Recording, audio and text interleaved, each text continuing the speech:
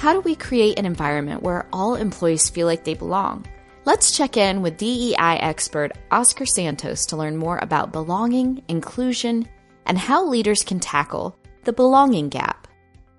From the lens of diversity, equity, inclusion, and belonging, many companies, as a matter of fact, are adding the word belonging to DIB, so it just depends on the company. But the way that we approach it from our world, in order for us to simply understand it, is using an analogy of an invitation to a party, right?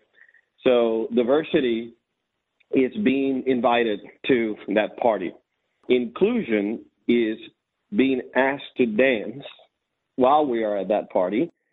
And then belonging is allowing you to pick the music that you want to dance to.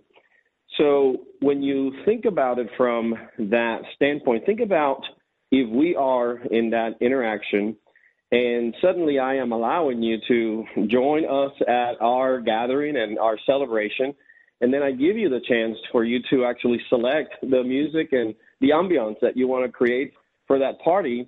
That moment is a moment that this person can say, I can be myself. I can actually join this gathering, this celebration, this party, and I can actually share with the people that are here a piece of who I am because I like this type of music and I love dancing to this type of music, and I want to showcase that. So when it comes to the workplace, unfortunately, we encounter many times, Anna, what is called the belonging gap. And the belonging gap happens for a variety of reasons. I have to start with, the very foundational pieces that I know the Leadership Institute is very connected to, with the foundational pieces to Maslow hierarchy of needs, right? Which starts with, as human beings, we start with physiological need, right? If we're sleepy, we sleep. If we get hungry, we eat. If we get thirsty, we drink. Then we go to safety, right? Shelter and the ability for us to make money so we can actually have the shelter and whatnot. And then you go to belonging, right? Belonging is the connection. That's why many times if I ask the listeners of this podcast, what are your top 2 or 3 priorities in your life? Many times, in many instances, the listeners will answer that question with something along the lines of my family. For many also, they will say something along the lines of my faith, something along the lines of my work, right? Well, those are priorities because those are places that we feel like we belong, right? Family is the first place that we feel like we belong to something greater and bigger than ourselves. Same thing for faith and whatnot. So, Anna, from that standpoint, belonging is the ability for me to just bring everything that I am to a place where I can feel that I am appreciated, I am valued, I am accepted into this environment just because, again, who I am as a person. As you can imagine, work is the place where we don't get to select who we work with, right?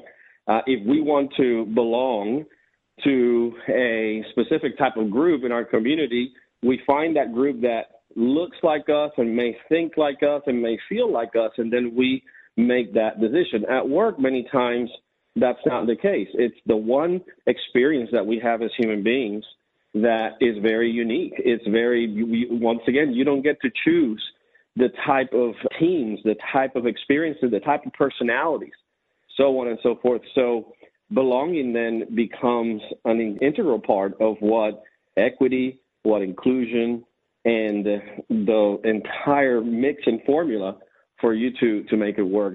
At the end of the day, inclusion is about all of us, right?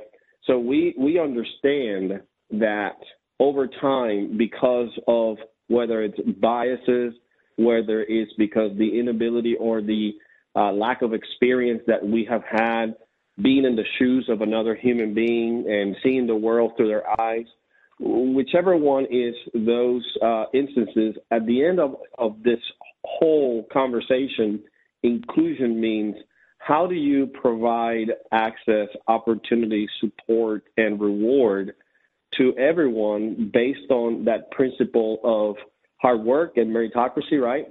But if we don't understand what are the things that keep bouncing, that do not allow for us to have more females in senior leadership positions, more ethnically diverse teammates in senior leadership position, more members from military and the LGBTQ community, members from generations, members from the differently abled community. If all of those things are not in our purview, we're going to actually miss the opportunity to build inclusively.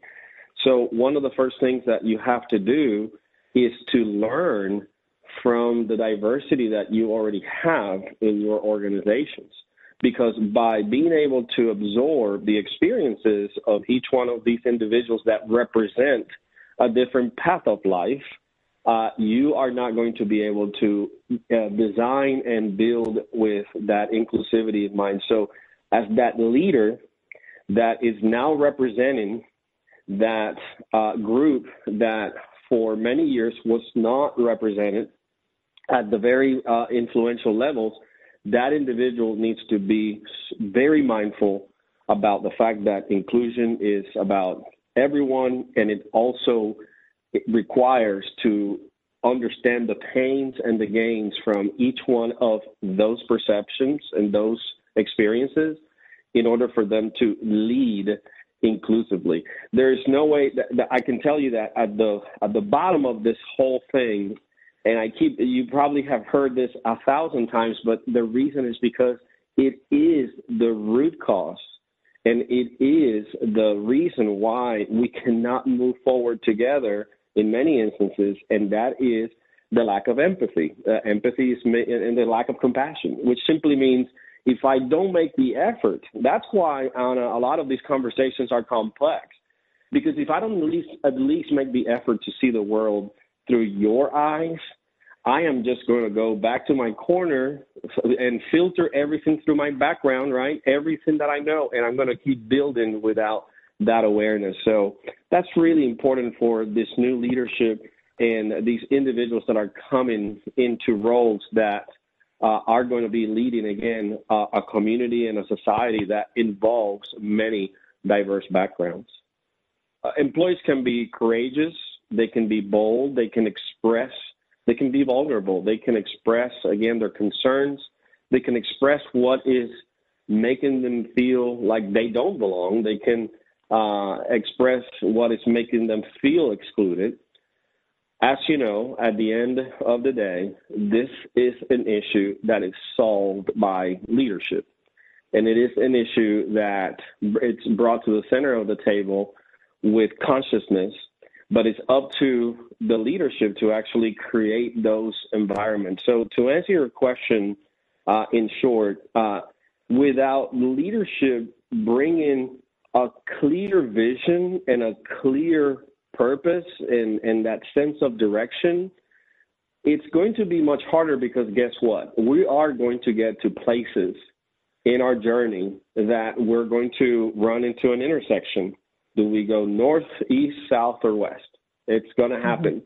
So without that very clear sense of direction, the teammates, right, the employees that are part of this organization, they are not going to know how to make decisions to move forward without that very clear vision. As an example, as you know, one of the values at Truist is caring, right? So caring, it has some connections to compassion, to empathy, to understanding, right? So if there are moments that a teammate, an employee, is sharing how the experience is hindering their ability to belong, then it's up to that leader to look at the organizational values and say, if I don't listen with the intent to understand, I am not fulfilling my responsibility to that value of caring. In our next series, we're going to talk about the challenge many leaders face at one point or another, when they are the new person on an already established team. Join us next time when we chat with Dr. Amalia Yancel and Jeremy Speidel about strategies for leaders who inherit a team. Purposeful leadership requires us to sometimes lead outside of our comfort zone. Check out our article, Life and Leadership Outside Your Comfort Zone by Dr. Steve Swavely, for strategies to help you lead in challenging circumstances. You can find it on our website, truestleadershipinstitute.com. Leadership Amplitude is a podcast production of Truest Leadership Institute. All rights reserved.